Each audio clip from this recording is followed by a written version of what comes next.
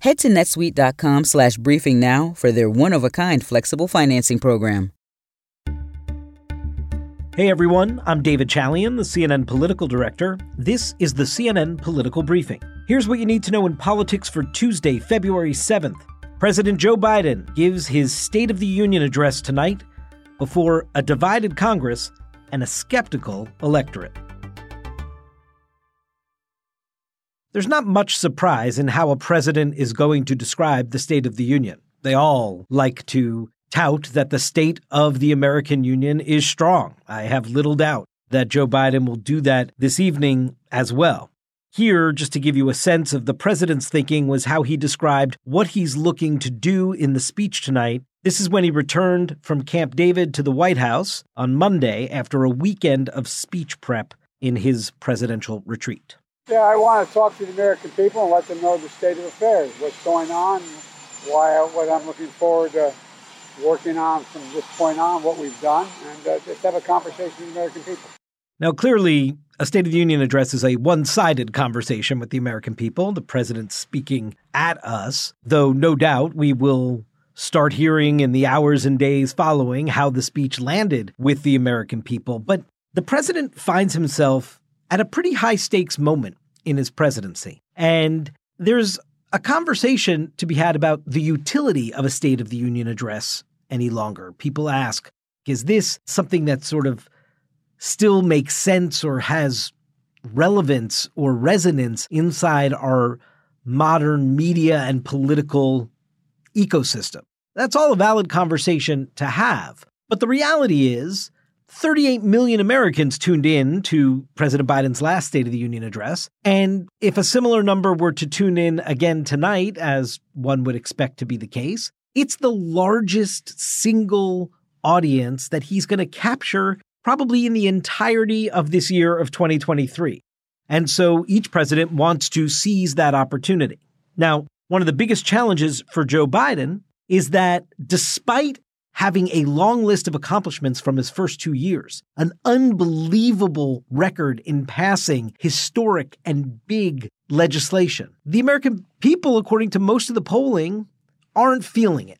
They don't think he's gotten all that much done, is their perception. So he has to deal with narrowing that gap, the perception and the reality of what he's accomplished. That's one piece. And then there's the piece of setting his eyes toward the future. Joe Biden is likely just weeks away from announcing a re-election campaign. So this speech is an opportunity to start framing his appeal to the American people to be rehired for another 4 years in this top job.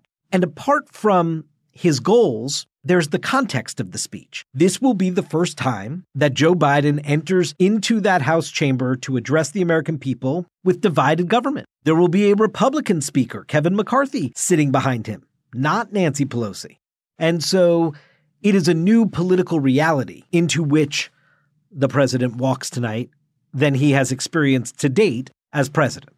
All of that will be on display this evening.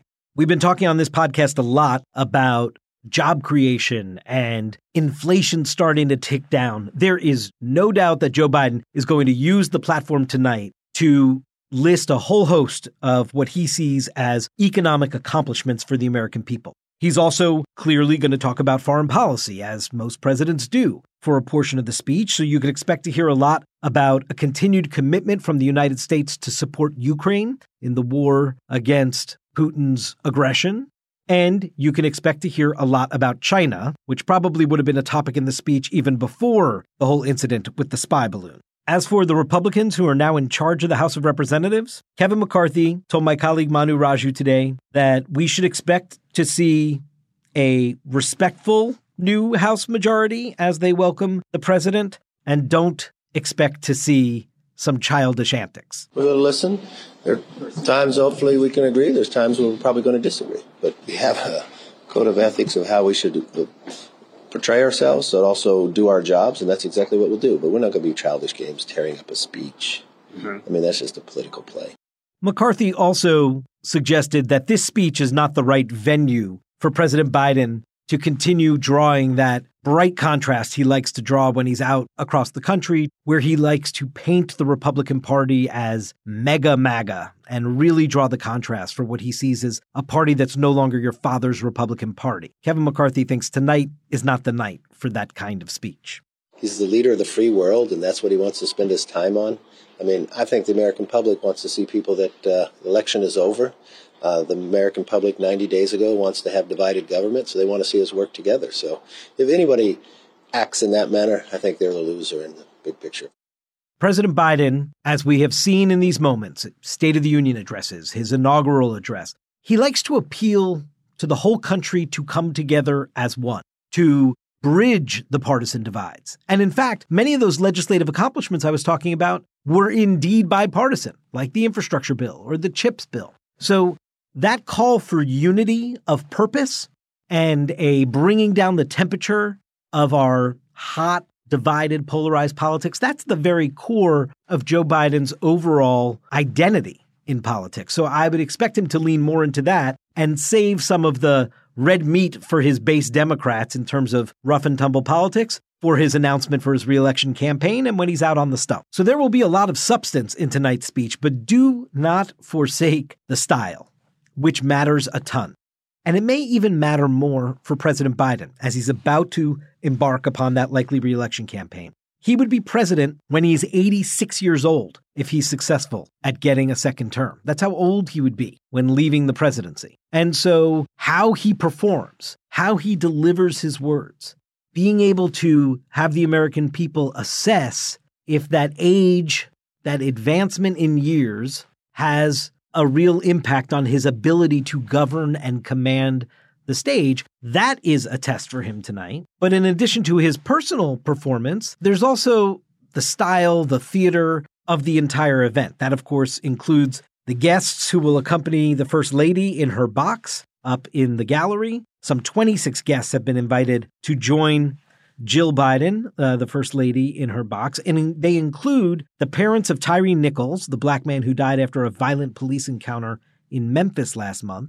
No doubt the president's going to underscore the need for reform around policing. We're also expecting to see Brandon Say, the man who intervened in the Monterey Park shooting, occurred in California a few weeks back. We recall President Biden actually spoke to him to thank him for his heroism at the time. It was Ronald Reagan who first introduced the notion of using somebody in the First Lady's box, a regular American, to highlight a specific issue that the president wanted to sell to the American people. Tying the personal to the policy is a tradition that has now lasted for more than 4 decades through these State of the Union addresses, and Joe Biden will clearly be employing that tactic tonight.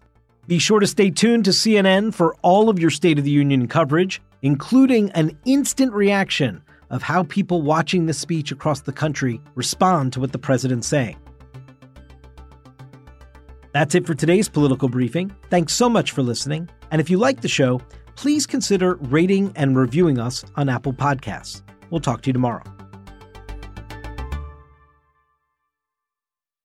Over 37,000 companies have already made the move to NetSuite. Backed by popular demand, NetSuite has extended its one-of-a-kind flexible financing program for a few more weeks. Head to netsuite.com/briefing. netsuite.com/briefing.